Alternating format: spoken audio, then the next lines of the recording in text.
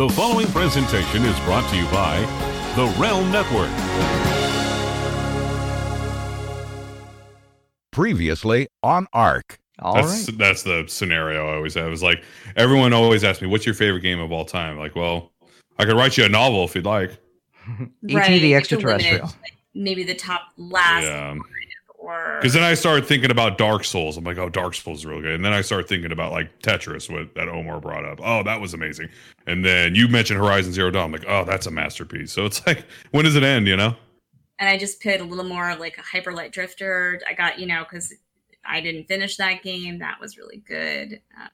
Yeah. And then Halo. Like, oh my God, Halo is such a big Halo, part of mine. Yeah. Halo was beautiful. Half-Life 2. That's my See, it's like you could go for days. You can just go Doom, all the Dooms, old and new. When a piece of art can evoke such a strong and powerful emotion, it's natural to want to share that. But is it possible to share that emotion if you use a different medium? Through the years, movies have been the medium of choice to adapt many different forms of art, such as theater, novels, comic books, and now video games. Unfortunately, the adaptation from video game to screen has not seen much success, and some of the worst movies ever made are ones based on video games.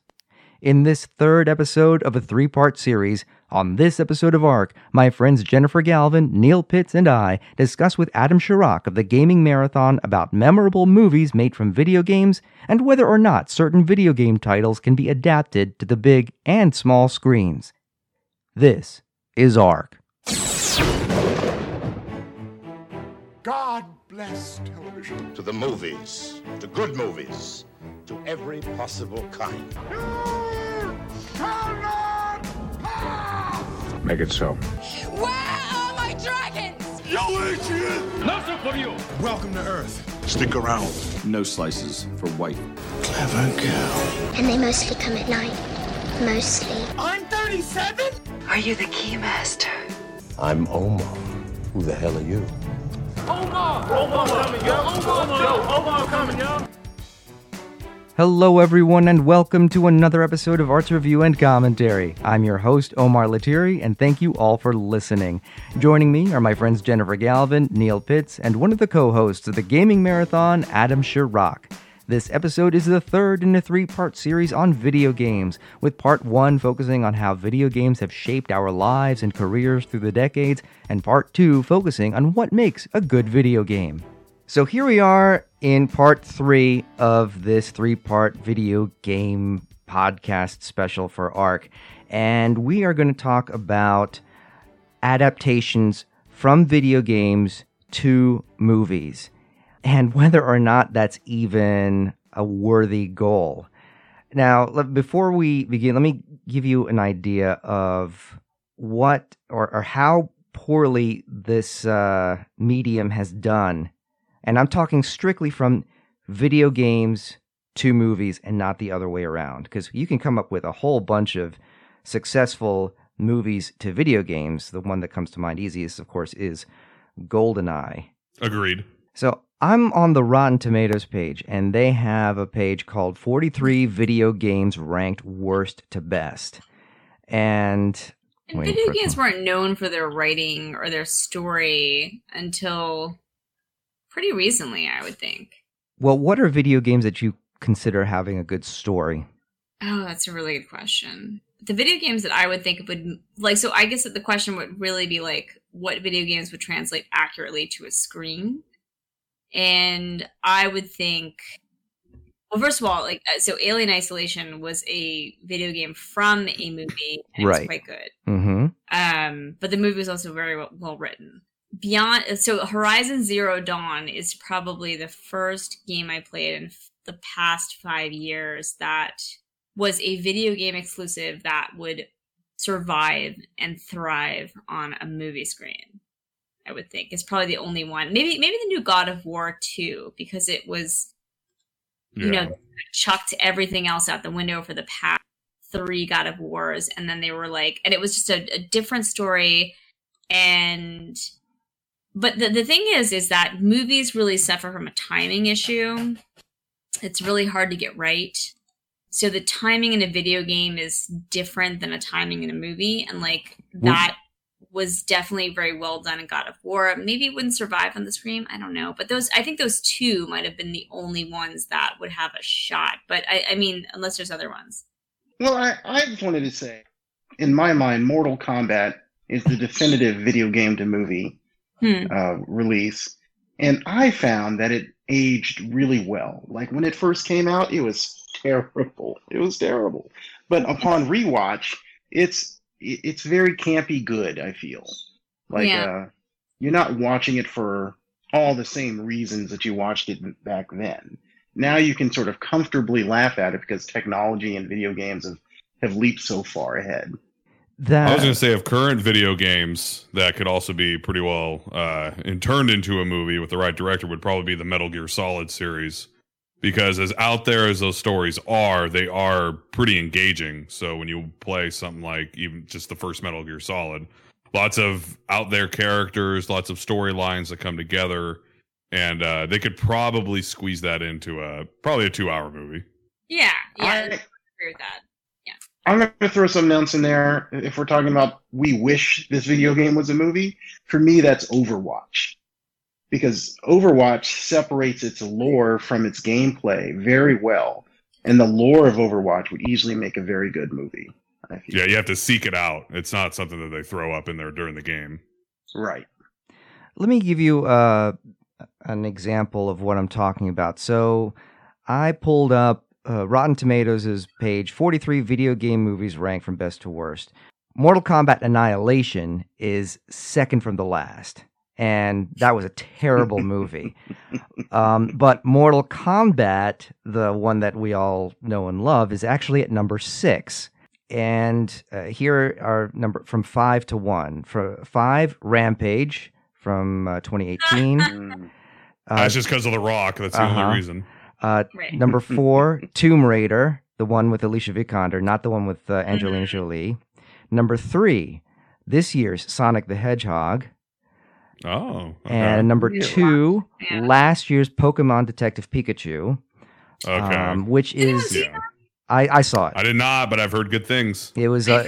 I'm afraid. Yeah. And number 1, and when I say number 1, this is the number 1 best reviewed, most aggregate, it had the most reviews. I'm sorry, most good reviews, is the Angry Birds movie 2.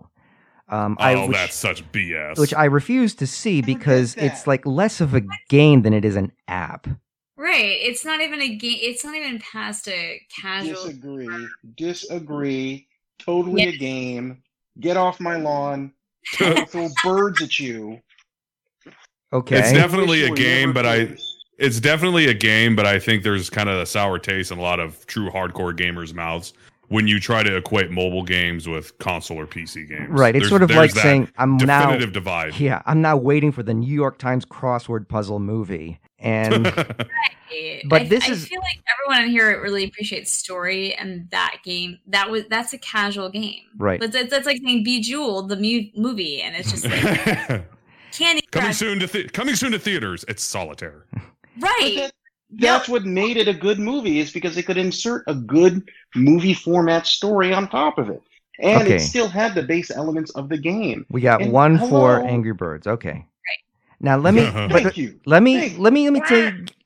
give you really what I mean in perspective. So I gave you the top 5, but you have to understand now, of those movies, of the 43, only the top 3 had a certified fresh rating from Rotten Tomatoes, meaning it scored above 60%, meaning 60% of the reviews were positive. Garbage? Is that what you're saying? Say again? So they were hot garbage. Yeah, most of the movies were hot garbage. And at least, the reviews thought so. And there's really a hard way to get around that. Now, I've seen, in prep for this episode, a ton of movies that were adapted from video games. For example, I just watched Prince of Persia, I just watched Sonic, and I just watched Warcraft. And I never played any of those, with the exception of Sonic and just for a little bit, because I didn't have Sega. So I'll tell you this. I enjoyed Warcraft, the movie. I enjoyed Sonic, the movie. And I kind of enjoyed Prince of Persia. And in doing the research, watching clips from, older versions of Prince of Persia and older versions of Warcraft, from the RTS to the MMORPG versions, it's like, what is the point of adapting something? Who's it for? Exactly. The studio execs that want to make money. Right. But I mean, I could see like Sonic is a very feel good movie in a lot of ways. Like even though it's a good story, I think they did do well with the story in the sense that I've seen the trailer. Hang on one second. Sure. I think the problem with a lot of movies that are released, period, is that they have little to no support from the actual video game companies. Mario Brothers comes to mind because Nintendo had very, very, very little involvement with that one, and Bob Hopkins went on record and said it was the worst movie that he ever did. Well, Prince of Persia, Jordan, what's his face, the guy who wrote Prince of Persia, he wrote the story for Prince of Persia: Sands of Time. So yeah, he did. Well, he made the original Prince of Persia. Right. So he was heavily involved in that. And I think Ed Boon was involved to some extent in definitely the first Mortal Kombat. Mm-hmm. But even still, like, what does it mean to want a good movie from a video game? What are you expecting? Yeah, it's a good question. I mean, there's a challenge because Sands of Time, like the Sands of Time were a mechanic in the game. Like, I don't think a game mechanic translates really well to a movie. But if you can separate the story from the mechanic, I think you're on track. Which is what I think. So go ahead, Neil. The way I look at it is replay value. So not what the studio execs want, but what the fans want is replay value. They want the world to come alive as much as possible, whether inside or outside. And maybe this is not a great example. Maybe it is. But I think about video games that become anime. There's one called Fate/Go. That's a mobile game that was maybe it went the other way around. Fate was an anime before a video game, if I'm not mistaken. But it's really an attempt to bring the world larger than life as much as possible. So like when you're hunched in front of your tiny monitor or your tiny TV and you're in this world, you're super immersed in it, and then you have to shut it off. You're like, it's no good. I want everybody to see this and everybody be involved. And that's what the movie is supposed to be about. Yeah, I would agree. Like, that's the thing is, like, I think story ranks high on my list. And when I look at a story that, as long as all parts of the story are not, like, attached to a mechanic, like, it would translate really well, right? There's a lot of BioShock that would translate really well to a movie. And there's a lot of, like, it's not part of the mechanic. It's just part of the ambiance. And that actually makes a lot of sense. And Prince of Persia makes a lot of sense in a lot of ways. Like, there's a lot of movies about that tap into the history of old countries and old conflicts and things like that. But well, with Prince of Persia, none of that was really historically accurate in any way. But I think that is forgivable when you're doing what is essentially an Aladdin ripoff. Mm-hmm. And it's just like a fictional story centered in his quasi historical context. Right. I agree. And I'm going to throw a counterpoint in here. BioShock should have been a book. No, I agree with that too. And in fact, it was based on many books. The issue that I think a lot of movies and movie studios face when trying to make a video game movie is that a lot of what plays out in a video game is action by the user. It is very, very hard to build that into a narrative because a lot of that involves grindy gameplay. And no one who's going to go to a movie is going to want to see the main character run down a hallway and kill 50 to 60 monsters to level up. You're going to get right to the point of the story, the cutscenes, all that stuff. And then another problem, in my opinion, too, is that it almost seems like it's marketing in reverse. Mortal Kombat got huge because of its notoriety with violence. They wanted to chime in with a movie because it was the hottest thing going on right now. It's usually the other way around. Like when Batman came out, Batman was the attraction, and then all the other licensing and all the other tie-ins were like McDonald's, toys, all that and whatnot. So in essence, when you have a Mortal Kombat movie, they're doing it because the game is so huge and the movie's an afterthought, but they're trying to cash in. Not vice versa, where the movie, something as like Batman, is the attraction, and then say like McDonald's is trying to cash in, Toys R Us is trying to cash in. God, I feel old saying that when they aren't around anymore. But you know, kind of, it almost works in reverse. And then when you're fighting backwards like that to try to make a successful movie, it just doesn't seem. Sonic the Hedgehog and the Pokemon movies seem to be the real outliers in all this. They seem to be the ones that really buck that trend. But back then, with Mortal Kombat, Street Fighter, Mario Brothers, it was probably in that reverse kind of marketing deal. Well, with Sonic, I was surprised at how well it worked, and I realized that it worked because it didn't stick to what we were expecting. Because basically, the video game is just, as far as gameplay is concerned, it's Sonic collecting coins and then defeating Dr. Robotnik, right? Rings, Omar, please get it right. Did I just say coins? You said coins. Oh my God! No! That's terrible. That's terrible. Oh wow! Jeez, that's like saying, you know, I love Chun-Li in Mortal Kombat. Something, yeah. It's all right. So I'm going to jump in here with something real quick. Something that tries to capture the same spirit of a movie in a game is auto highlights, and I don't know many games that do this. Elaborate. So in Overwatch, for example, when you play a match, somebody that gets a really good play will get auto-recorded as a video and played back for the entire both teams will see the highlight. So maybe somebody comes in at the last second and does like a special move and blows up the whole team, the opposite team, and then that will get highlighted. And I feel like, you know, some of that action, that video action that you kind of want out of a movie, you get in those kind of auto highlights. So it's like a really tiny microcosm. It's sort of the TikTok of video game movies, I think. Well, yeah, but then that's just, you know, however many seconds, and how do you justify 90 to 100 minutes of expanding that to fill out a feature film? Most of the time you can't, as your list clearly proves. You know, something that comes to mind is a special moment in like an MMORPG game. Like I remember playing EverQuest 1, and a big problem in EverQuest 1 when I played was some noob leading a train of super red monsters all the way across a map zone. And you had just entered the map zone, and you're looking at like the low-level monsters around, you're seeing all the people, you're like, oh, it's a nice day out here. And then the train comes, the huge mob comes and wipes out everybody in its path as the noob runs to safety to try and get to the other zone.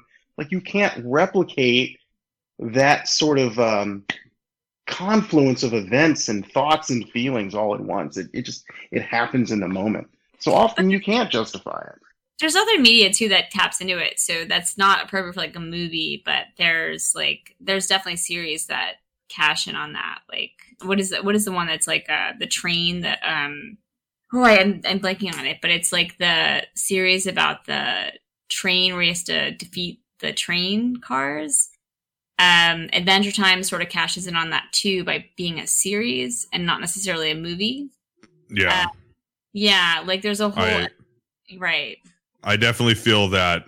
I think if there's any form of film that should go through with a video game, I think a TV show works a hell of a lot better, because if you try, let's say if there's ever a Halo movie, there is no way that they can cram everything that happens in Halo into a 1.5 to 2 hour movie. Like, look at The Witcher on Netflix. Like, that was an epic. They were books to begin with, The Witcher books, but the games are just long, epic RPGs, and Netflix was hip to that, and now we got, which a lot of people compare the Witcher series to a ripoff of Game of Thrones, but, you know, they are original entities regardless. But it's a good move, I think, when more video game properties are TV shows as opposed to movies, because it's more fleshed out. I'm glad you brought that up, yeah. Mission-based or episode-based or, they're more goal-oriented based, and that would lend itself more to like a 12-episode series than a movie. Right, because you spend so much time, a player spends so much time in the world of one video game. We're talking hours and hours of gameplay just to get to the end. And then, there are the sequels. How do you combine that into a movie that is going to be inherently shorter and therefore less detailed? So it's not going to capture everything. I really feel like the best elements of turning a video game into a movie are when the video game itself has an undefined or poorly defined story, or when the story is separated from the mechanics. So what I think made Angry Birds a good movie is that the Angry Birds game didn't really have a story. It had a lore, but it didn't have like a really defined story, and the movie did not try and replicate the mechanics. It just lifted the lore. Yeah, I'm laughing like people are just like, but why are the birds so angry? Like, like I can't imagine like a writer's room where they're just like, but why? They're so angry. Like, I can't even imagine like an 8-hour. But the bird, the main character, was so relatable in his anger. He represents the worst of us in a way that we completely understand. And that didn't come directly from the game, right? Like he as a red bird came from the game. His caricature came from the game, but his attitude, his dialogue didn't come directly from the game. They just added that in, and there was room for it. And once a bird is angry, do enough people care? Like, is really my other problem with it. So you really got into Angry Birds because you wanted to see the emotional development and arc of this bird voiced by Jason Sudeikis. Yes. Okay. Yes, he's so angry. Okay. Now, so the simplicity of Angry Birds translated to a decent movie because all it is pigs grab, actually, I don't even know if that's in the app itself. You just know that the birds want to destroy the pigs because the pigs are bad. That's it. That's really it. No, the pigs are, all of the elements are there, like the base elements. The pigs use machines and metal. They're tricksy. The birds, they started off as innocent, and they're only angry because they want revenge. It's like all those elements are in there. But they own the skies. I don't know. I feel like Neil, you need to have a toddler. Like, I mean, like that's the thing. It just feels like a question that I would never ask. Like, why are the birds angry? You would never ask that question. Why are they so angry? Like, we'll just watch Alfred Hitchcock's The Birds, and you'll see more angry birds. I gotta tell you, like, it wouldn't even occur to me. Now let's talk about movies that. From video games that we were all really excited to see. Because I know that I, for one, was excited to see Doom come out with Dwayne Johnson and Carl Urban. And I want that time back. Yeah, that was just ridiculously disappointing. I never saw it myself, but I was pumped for two reasons. And when it first was announced, I wanted to come out. Two reasons, obviously, because I think it was that year Doom 3 came out, or maybe it was the year before. Doom 3 came out on PC, and I love Doom 3, even though it was kind of a departure, but it still was great. And then also, The Rock was in it. Well, I'm also a pro wrestling fan, so it was a double win for me. But then when the reviews came out, I still probably should have just saw it, just, for my own curiosity. But when I saw the reviews were coming out and said it was trash, I was like, maybe I should just skip this one. I remember Dwayne Johnson coming on to The Daily Show, and Jon Stewart was so thrilled that Doom was being made into a movie, and then he got so tickled when Dwayne Johnson brought the prop of the BFG and put it on his desk, and he was like going crazy. He's like, and I watching this, I was like, oh my God, it's the BFG. And then you watch the movie, and spoiler alert, sorry, Adam. Oh no, I know what happens. Yeah, don't worry about it. Yeah, okay. The BFG gets fired twice And the second time, you don't even see it getting fired. Which is pretty much a travesty. Right. It's like, like we've never seen the BFG in real life. What's even worse, though, in my opinion, the BFG sucked, but the biggest sucky thing about it is that the enemies were from a serum that transformed them into monsters. They weren't demons from hell like they should have been. How do you mess up that formula? It's just, I don't get it. Summoned by people on Mars. How do you mess that up? I don't. I'm all right. Well, so I'm also going through, the ones that I just saw. Let me go through these just off the top of my head, in no particular order. Street Fighter. Oh God, giant turd in a box that one was. I can't even attempt to watch such a movie. Now I love how I watched that one, but I didn't watch Doom for whatever reason. Now Street Fighter has its own, the production has its own troubled history. It's its own story, and it explains a lot of why the movie was as bad as it was. A lot of it had to do with Raul Julia's cancer. A lot of it had to do with the rush to production because they wanted it to come out as a Christmas release, and they only had a few months to actually do it. But in spite of that, there were no special moves. There was barely any semblance of a story. But it's there really wasn't that much to Mortal Kombat either. So how did Mortal Kombat succeed when Street Fighter didn't? And you can blame a lot of it on Street Fighter's production, but still there's this je ne sais quoi that makes Mortal Kombat much more enjoyable to watch. Rush to production. You could start there.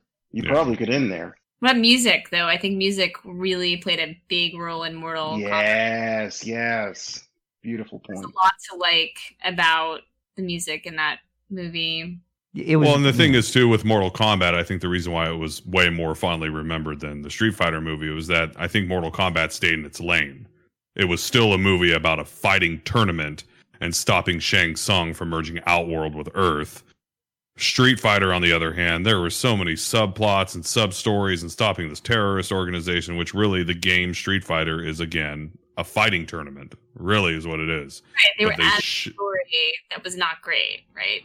Yeah. They changed Dalsim was a scientist and he was morphing some dude named Carlos into Blanca, and that was just dumb. And then Jean-Claude Van Damme was Guile, and Guile's American, and Jean-Claude Van Damme is not. So there's an accent.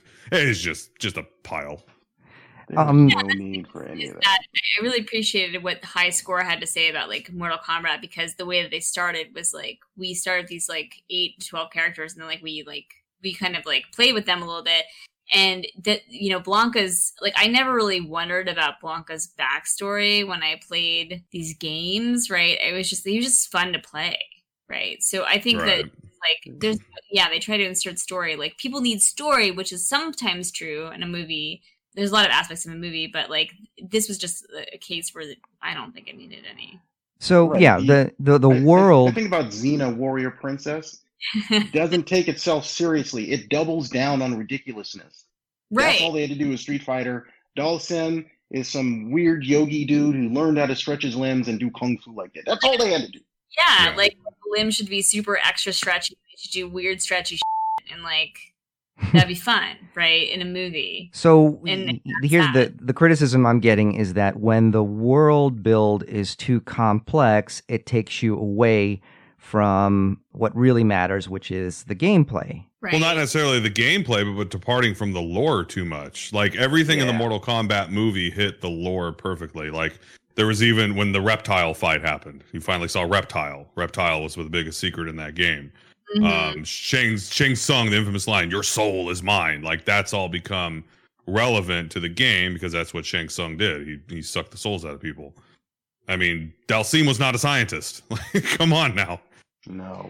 But let me go to a movie then, or at least a franchise, where it actually stayed quite true to its world build, and I felt was still a crappy series of movies, and that's Resident Evil. And yeah, but the problem with Resident Evil series is that it didn't like Jill Valentine didn't come till I think the second or third movie. Right. She wasn't like that's the main character of Resident Evil.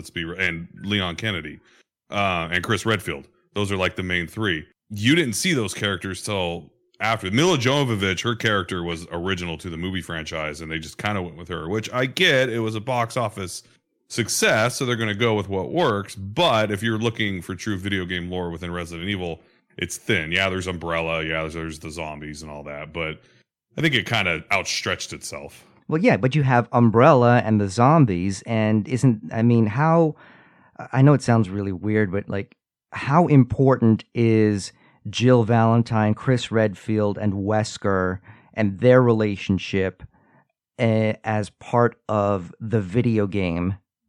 And do we need to see that in a movie? Oh, so not, but a lot of it has to do with like control and context. So the things at Resident Evil that make Resident Evil very good to play are the fixed camera angles in a lot of ways, because they're meant to like scare the pants off you, right? The reason that Resident Evil is so terrifying is because it's not open world. You can't change the camera, right? So you're forced to see the scary thing, and the tension and the limited resources, like those make really good. Those I don't know. In my opinion, that makes like the game really fun to play, because as well it's as the scary. jump scares and the things in a movie that make a movie fun. Like think about like you're bringing it. Like I'm old, but like theoretically you're bringing like a date to a movie, and like you're. You know, like you're single, and so like a jump scare is really fun when you're on a date. And horror, but campy horror is good, but also like not campy horror that, you know, that doesn't make sense or doesn't mentally turn you off, like the you know, not Friday the 13th, but the Jason series is like, it's super campy, but there's not. That's Friday the 13th. Is it? Oh, is it? No, is it? Oh, okay, right. Freddy Krueger is Nightmare on Elm Street.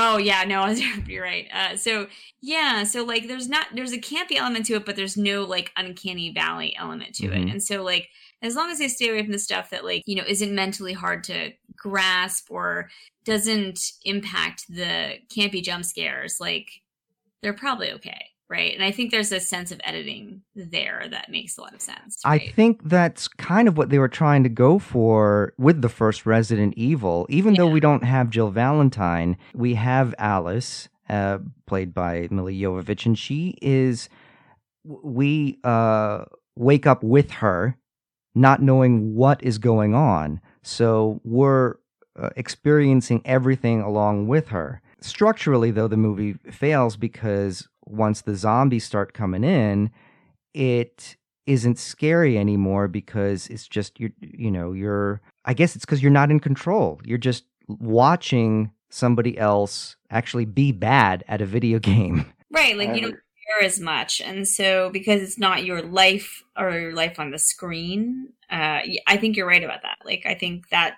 and that's an element that doesn't translate to the movie. Counterpoint, I like that movie. No, I think you're right. I think Omar's also right. Like it's less impactful. Like I had to shut off Resident Evil like several times, but I didn't have to like shut off the movie. And also you have a, terrible antagonist, in my opinion, in the form of the Umbrella Corporation, which is like, why are they doing this? Right. Yeah, the game is kind of the same way because they're, on the surface, they're considered a pharmaceutical company, but, that's a front for they're essentially trying to create bioweapons, and all these off products that have come from it are the zombies or the. Well, actually, that's a good point that you bring up, is that, when you're more forgiving in a certain medium than you are in a different one. It just brought to mind, like, okay, if you're a fan of comic books and you're reading Batman, and why is the Joker still alive? Why is Arkham treated seriously? After decades, the Joker busts out, Batman refuses to kill him, he gets thrown back, rinse and repeat. And yet, you wouldn't accept that from a movie series. You'd be like, okay, this is ridiculous. So like, there's a bit more realism expected in a movie than there is in an ongoing series of video games, like in comic books. Yeah, much like how Joker has been locked up and released over and over again. In Resident Evil, Wesker has died and come back to life multiple times. So it's not out of the realm of possibility between the two. Would you agree, all of you, that perhaps porting, to use a video game terminology, a video game from a console or PC to a movie wouldn't work as well as it would, say, a television series where you would have the amount of time to develop the world? I agree. I think TV shows work so much better for video games than a movie. You can really flesh things out. You can add things from the game and then build on top of it. A movie, you're just have such a time constraint. I think it depends. Like, I think a lot of video games were very episodic. Like Teenage Mutant Ninja Turtles was a video port, but like a movie port, but probably did much better on television with episodes, because that's just the purpose. I mean, Bebop and Rocksteady and Shredder aren't going away. They're always there. So it's more like episodic, right? What are we doing this episode? Versus like, we talked about Horizon Zero Dawn, which is basically like an open and shut story. Like it has a known story and a fixed kind of position, right? It's the same with Alien Isolation, right? Like one of the ones that I nominated for my top 5, right? You would hope with that kind of Alien, there's only so many stories you would be able to tell. All right, let's pretend we're executives. Okay, I'm going to give a video game title, and for 10 minutes, we're going to brainstorm on how a television series would be structured around it. And I'm going to throw out a whole bunch of titles, so we'll do one at a time. So first, Legend of Zelda. How would that work out? What would you need to establish first? I think a timeline, which I think people have struggled with for a long time with Legend of Zelda, because there isn't one. But I think logical progression of like, there's a lot there, right? Like he turns into a wolf. He's like, why is he always rescuing Zelda? There's a lot there that can be used episodically, but like, I would think a timeline, some cohesiveness is necessary. Well, okay. I think a history of ridiculous levels of optimism, you have to establish that as well, because if you go back to the original Zelda, this guy's just out there doing things just to do them for the princess, for the good. And where does that come from? Don't you ever get bummed? Not Link.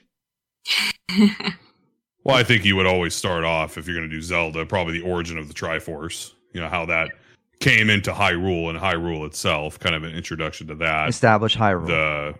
Establish Hyrule and the Triforce and the gods and how they created it. And then the different races, like there's the Gorons, there's the Zoras, there's the Gerudos, and then of course the Highlands and the Kokiri is what they're called. And then just kind of establish why Link is, always kind of the silent protagonist, because, maybe it's a bit of an outcast, and then some kind of hand of destiny interplays, and Legend of Zelda, or not just Zelda herself, kind of winds her way into the life of Link, and then you have Ganon there with Ganondorf, and then having to travel to these different continents, like interacting with the Gorons, interacting with the Zoras, finding the Master Sword, going through and trying to unlock his true power. Ganon starts to take over. I mean, you could branch out in so many different ways, and you can use certain games like Ocarina of Time or Majora's Mask or even Link to the Past as your kind of background. But really, it would probably, the beginnings would be like the origin story of Hyrule and the Triforce. Okay, now let's are we specifying story arc or episodic here? No, but I think it could be episodic, because it's sort of like Doctor Who, right? Like, is Link Kokiri? Is he not? It's always an open question. Like, it needs to be episodic, I think, for to explore the different races and to look at that. I think there's way more there, Now, the gameplay has consistently been Link goes into a dungeon, or in Breath of the Wild, a temple, and figured out puzzles. how would watching a character work out puzzles work on a TV series or movie? I don't think it would. I think they'd have to swap out the puzzles for just not necessarily action, but more moody environments, more battles, as opposed to there could be a puzzle here and there, like how to lower a drawbridge or something. But even the most devoted fan of Zelda, if they're watching this, they're not going to want to sit there for 30 minutes and try to watch him solve a random puzzle in a dungeon. Well, so what is targeting? Because, like, you know, if you watch as an adult, if you go back and watch like Hanna-Barbera or like the Thundercats, like you're like, this is absolute garbage. But it's because you're an adult. Like kids, maybe they're okay with like, I don't realize that I have to like hop over 3 laser beams and then like hit a switch, right? I mean, I think, well, maybe the audience needs, what is it going to be, younger, older? You tell us, Omar. I think that kids these days will have no tolerance for any type of thing that stretches believability. Like it was too easy. I have to hop 3 lasers and like hit a switch. Like too easy, Dad. Something like that, yeah. But then again, you know, how much time are you going to spend on that? And is that what you would want to see when you say coming out next year, The Legend of Zelda? Or maybe the tension of an Octorok, like reanimating itself that has been in the ground for 1,000 years, and you saving a villager or the damsel in distress is better than a puzzle. Okay. Yeah. Right. So okay. So let's table Legend of Zelda. Let's move on to something like Halo. Probably beginning with really, because the way the Halo game started, the humans were already in conflict with the Covenant. So I almost feel like you have to start the series that way. You can't like do this long drawn out reason. It's like, why is the Covenant attacking Earth? A lot of these seem to like need 2 to 3 minute introductions, like, you know, on the screen, you know, a narrator saying, you know, in the year blah blah blah this happened, blah blah blah, a race of blah blah blah happened in conflict.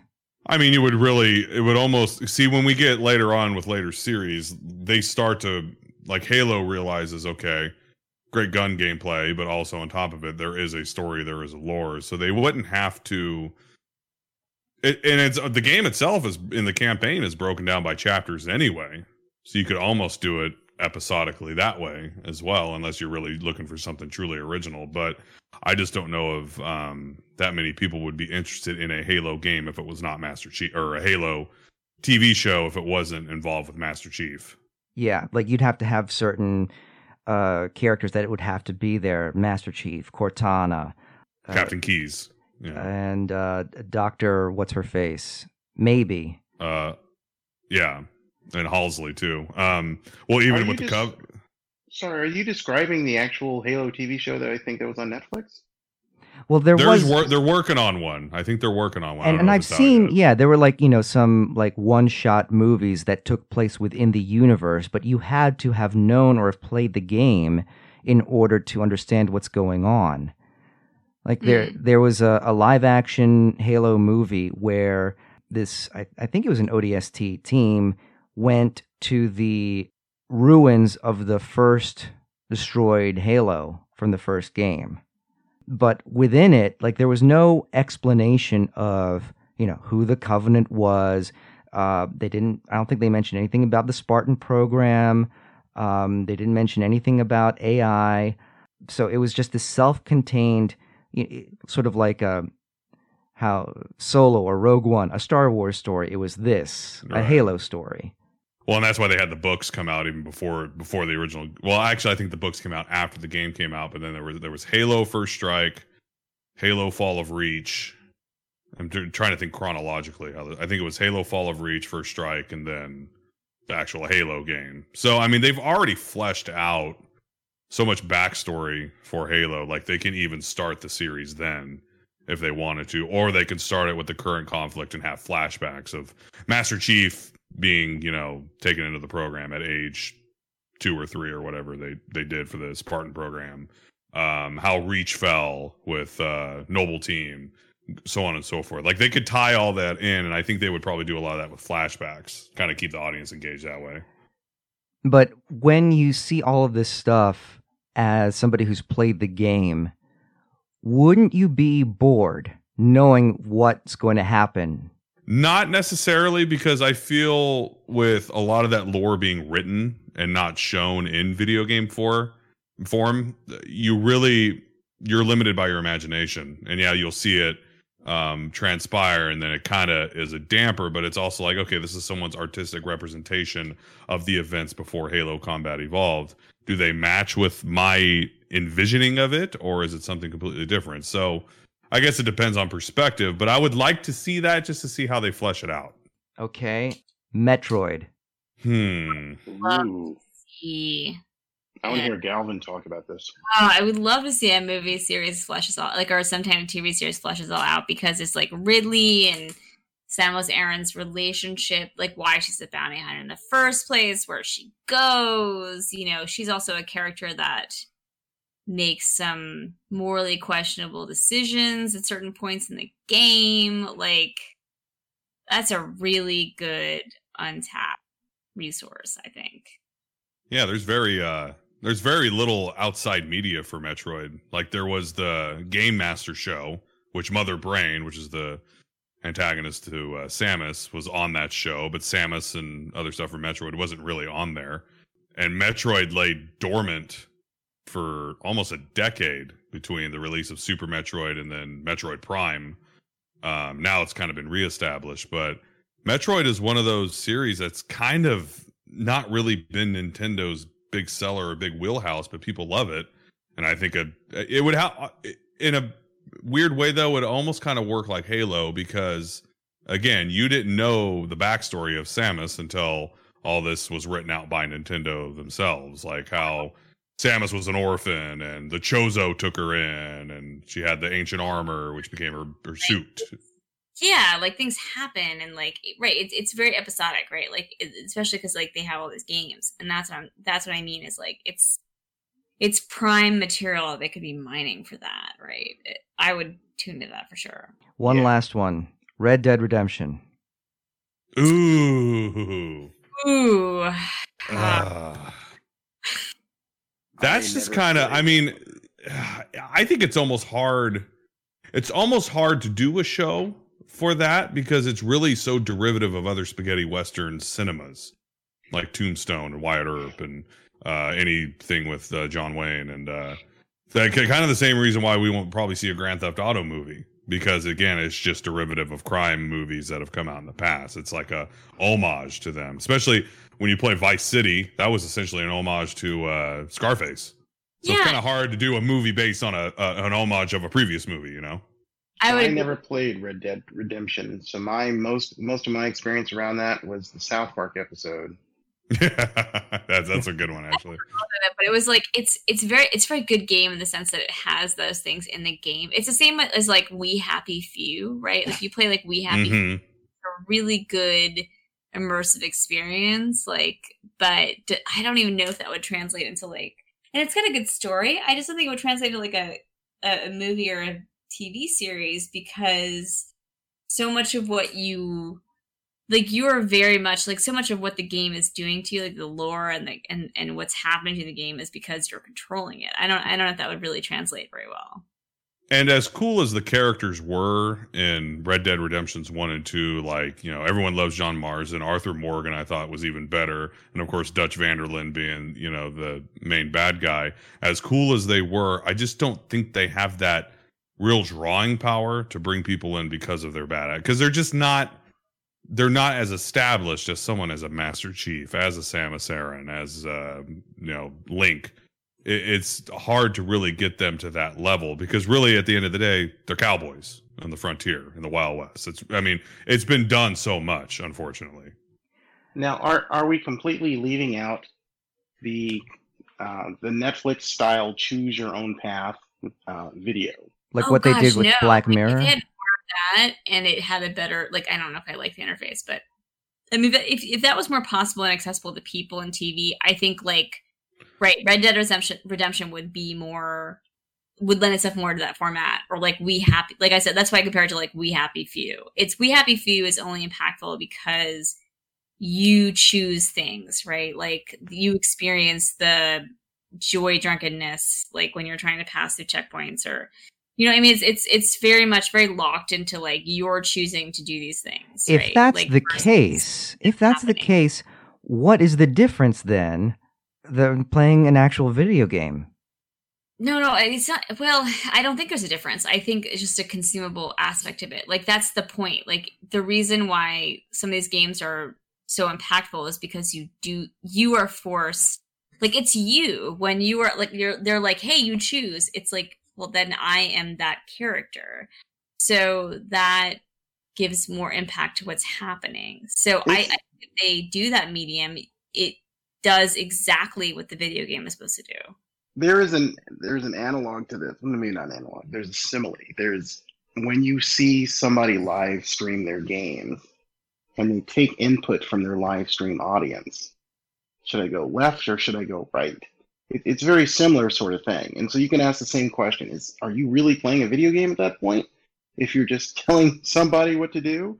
And the answer is no. I think in either case, you're not playing a video game, but it's something that's close. Similarly, right? You wanted that to happen. You thought about it. It affected you more than it would if you just watched someone do something. So I think that's the point of the medium, right? I think about it as a video game on rails, in which case it's basically easy mode video gaming. So then, would there really be a point to making this, to adapting a video game where, you are in this world, you are immersed in this story, you learn about all of these things and spend hours upon hours figuring all of this stuff out? Would it be worth it then to actually make a movie out of it? And like, who would it be for? Do you want to share this? How would you want to share this experience with somebody who has never played the video game? Oh gosh, there's a middle ground. Like, I mean, there's a whole company called Telltale Games that like makes video games that are literally the Netflix choose your own adventure game, right? And point and click adventure, yeah. Right, point and click adventure. Like, I think that should be more distributed now that we have so much technology, right? Like now that you're not, trying to tune in a certain time slot, a certain day, to watch something, right? Now it's all on demand and you're in more control of it. I think that it should be more that way because it is more immersive. I don't think it should like continue to exist. I don't think a lot of shows should continue to exist in the form that they're in. Like if you think about Alias from years ago, right? It was such a great television show, but in reality, if it was like a choose your own adventure, it's so much better. Yeah, I think there's some validity to that. Like, so imagine you could watch a soccer match or football, as you say, and then tell the players and the coach what to do. Like they're basically live streaming. And should we, punt down the field and etc. Isn't that what Madden and FIFA is all about? But that's the only reason why it's fun. But now you're live streaming Madden, and that's a new sort of TV show that I think most of the mainstream would not be into unless you got them to sit down and try it. Like this TV show is really good if you just pull up this keyboard and type what you want to see happen. Then I think you would get you would peel off some mainstream people. But I think the movie format, the TV show series format, is for the mainstream. You grab more people that way. People can always watch, but yeah, like if we could measure, like that's the only reason why Madden is fun, right? If you look at like how they programmed the game or how like it came out, right? It only makes sense because there was an element of coaching applied to it. Like there were stats and there was programming applied, but like you ultimately like you had to pick your players and choose your moves, but then they were sort of like once you called the play, they were on their own, right? That's how football really works. So I mean, I think it ups people's enjoyment. If you look at all the ways the fans, like when I go to a hockey game and like GOAT is at the Caps in DC and like GOAT stands up and he's on the Jumbotron and he's like, let's go Caps, right? That's the point of it, is like the fans are in control and it's more fun. Well, how do you adapt that feeling into a movie? And like a sort of part B to that question is, think of a game that you haven't seen transferred to a movie or television show that you love. What would you want somebody who's never played the game to experience? Yeah, it just depends. I think it just depends on what you're really into and if the person you're trying to show is into that as well. Like, so one that comes to mind for me would be Ninja Gaiden. If they did a movie on Ninja Gaiden, one of the things that I love about it is just the smooth action melee combat that's in there. Well, core gameplay like that does not translate well into a movie. So the main selling point, in my opinion, wouldn't even be in there that much, which in turn would not want to make the person I'm trying to convince really want to watch it anyway if they don't get to see it either. So it's so hard to really determine what game could become a good movie and vice versa. But it has to convey the same emotion. Like if there was video, like so there's parts of like the Matrix, right, with the 360 filming that like made you feel like there's like the same emotion as when you're like doing a Ninja Gaiden run through, right? I mean, so I think like the movie's goal is to capture that emotion because that person's not playing the game. They're more like, so it has to convey the same emotion, which it could do. I mean, with, it's possible, I think, with some filmography, like maybe to get close. And then, of course, like, I think we've seen a series like that. Like, I honestly think that, like, Battlestar Galactica was a video, like, it was a non-existent video game turned into a movie. And I think that it hit all the high points, right? If you look at what Battlestar Galactica hit, it was like, it hit the emotion, it hit the story, it hit the characters. But like if you were playing a video game like Battlestar Galactica, you would spend a lot of time in combat fights, in the technical parts of the game, and you would spend a lot of time in the statistical analysis of the fleet. But then when you look at the series, it spends more time on like the emotion and the characters. And like I think Battlestar Galactica is like the movie and the series that we've seen that best embodies like a good translation. It just didn't have a video game to go along with it. So you basically just made up a video game from a television series. Yeah, like right, like so what Adam said, right? Like that like and Ninja Alias. Gaiden is an amazing movie as long as it captured the emotion of each run through and also included the story behind like Ninja Gaiden. Like that would make like I this is also one of my favorite games, so I totally agree. Let me ask you this, each of you, and it doesn't have to be in any particular order, and I'll definitely go first. Top moments in video gaming for you guys that evoked the most emotion. And it doesn't have to be any particular emotion, but it definitely has to be a visceral one. For me, one that always sticks out is the end of Halo 4, I believe, when Cortana sacrifices herself. Mm-hmm. Like that is something that, that emotion was genuine. Somebody back me up on that one. No, it's no. That's Halo 4 ending like that. That was because Cortana was such a huge part of Master Chief and everything like that. And you could tell it affected him. But it also affected you as a player because, she's in your ear the entire time. Oh, yeah. Yeah. I mean, she was it was almost like, spoilers, but a major character that died in Star Wars that in the new trilogy that was incredibly heartbreaking, kind of similar to that regard, even though she was just an AI. So no, I get it. Trust me.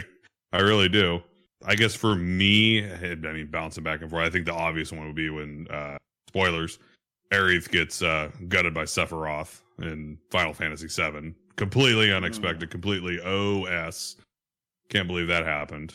And then probably in Majora's Mask when you get sucked into the moon and then you're in that like tranquil garden and you see all the kids playing around, and it was like kind of the polar opposite of what was happening in the world at that time, where it was essentially Armageddon. Now you're in this peaceful landscape and you gotta turn over all your masks if you got them on, and you got the one mask that can kill Majora finally.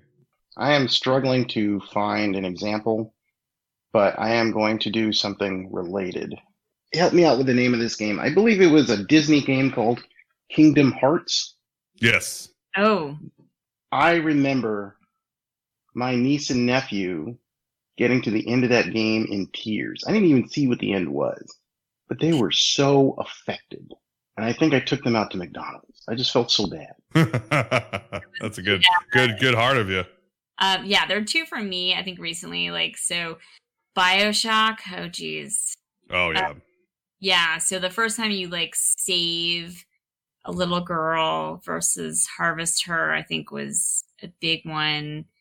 And then the point at the end where, like, I think if you play BioShock Infinite, and then they're like, there's always, who he is. Like, we learn the whole story. I don't want to spoil it for anyone. And then, would you kindly? Yeah. Well, oh yes. And then would you kindly?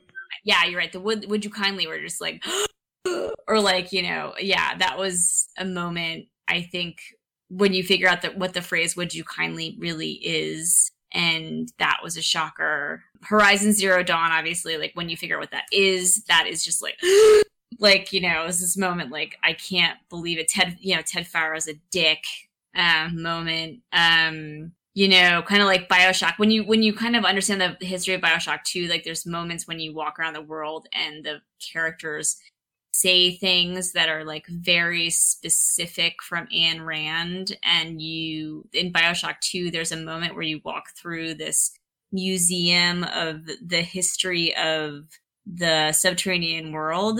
And there's like these animatronic sections where they spell out, the church believes that it should have its that it should keep all its tithes, and the state says no. And like, it's just like, it's a very amazing part. So that would be like, I would think BioShock has a lot of moments, so many moments where I'm just like that projector in the beginning when you're in there's like, no, says the man in Washington, it belongs to the White House. Yeah. Like, you're like, yeah, I totally agree with that. And then you look around at the people that are left over in this civilization. You're like, wait, this could go wrong. Now, let me ask. God, Columbia and Rapture. God, great environment building. All right. Agreed. And then like the second one I would think is the moment that I had this like I'll wet my pants moment is like the part in Alien Isolation where like you're like avoiding an alien, and then like there's a point where of course you find out that the entire station is infested with thousands of them, and you're like the moment I think like that was a really big moment for me, like where that part in the game where you're just like you realize like it's not one alien, there are thousands of them. Holy crap, it's well timed for sure. Now, would you say that for those who won't have time to play the games, would they get some of this from watching the gameplay or the walkthrough or the cutscenes on YouTube? Oh yeah, that's huge now. That's so huge, yeah. I think they would in BioShock, especially like so I think even if you're not playing, I think like the whole, because the way that they staged it was like you're walking through this like museum and this playthrough and this projector, you have to play the projector to move forward in the game. So I think it translates really well to YouTube, to be quite honest. And that's why I think it really works. For Alien Isolation, I don't think like that section. I don't think so, because you're like the whole game is like you surviving against this alien, and then all of a sudden you find out that like it's not one, it's so many. Right, and a live stream, however, yeah, a live stream maybe would be better. Yeah, so some of them not so much. I think it depends. All right, final thing. I threw out some titles in there. Are there any titles that you would like to see translated into not a TV series, but a movie? Well, I think Horizon Zero Dawn deserves a movie. Overwatch, no question. Yeah. Probably God of War for me. Yeah, I think God of War at this point has enough lore to do it.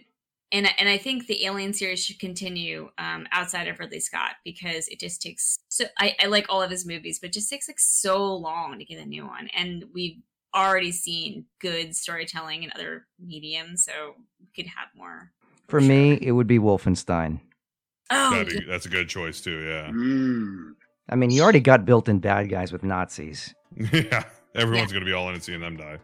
Very timely. Yeah. All right. Well, I want to thank Adam Sharrock. Yeah, you can find me at thegamingmarathon.com along with my co-hosts Asad Syed and Dennis Cynic. We do a show every Thursday, and we stream random games on Twitch and YouTube. You can find all that at thegamingmarathon.com. Thanks to Jennifer Galvin. Thank you very much. I don't know if you can find me, but I am on Twitter and other social media. And thank you to Neil Pitts. Hi, thank you for having me. This has been a lot of fun.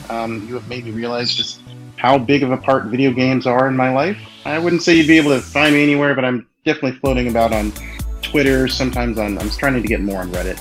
And you can find this show, like ARC, on Facebook, Instagram, and Twitter at ARC Reviews.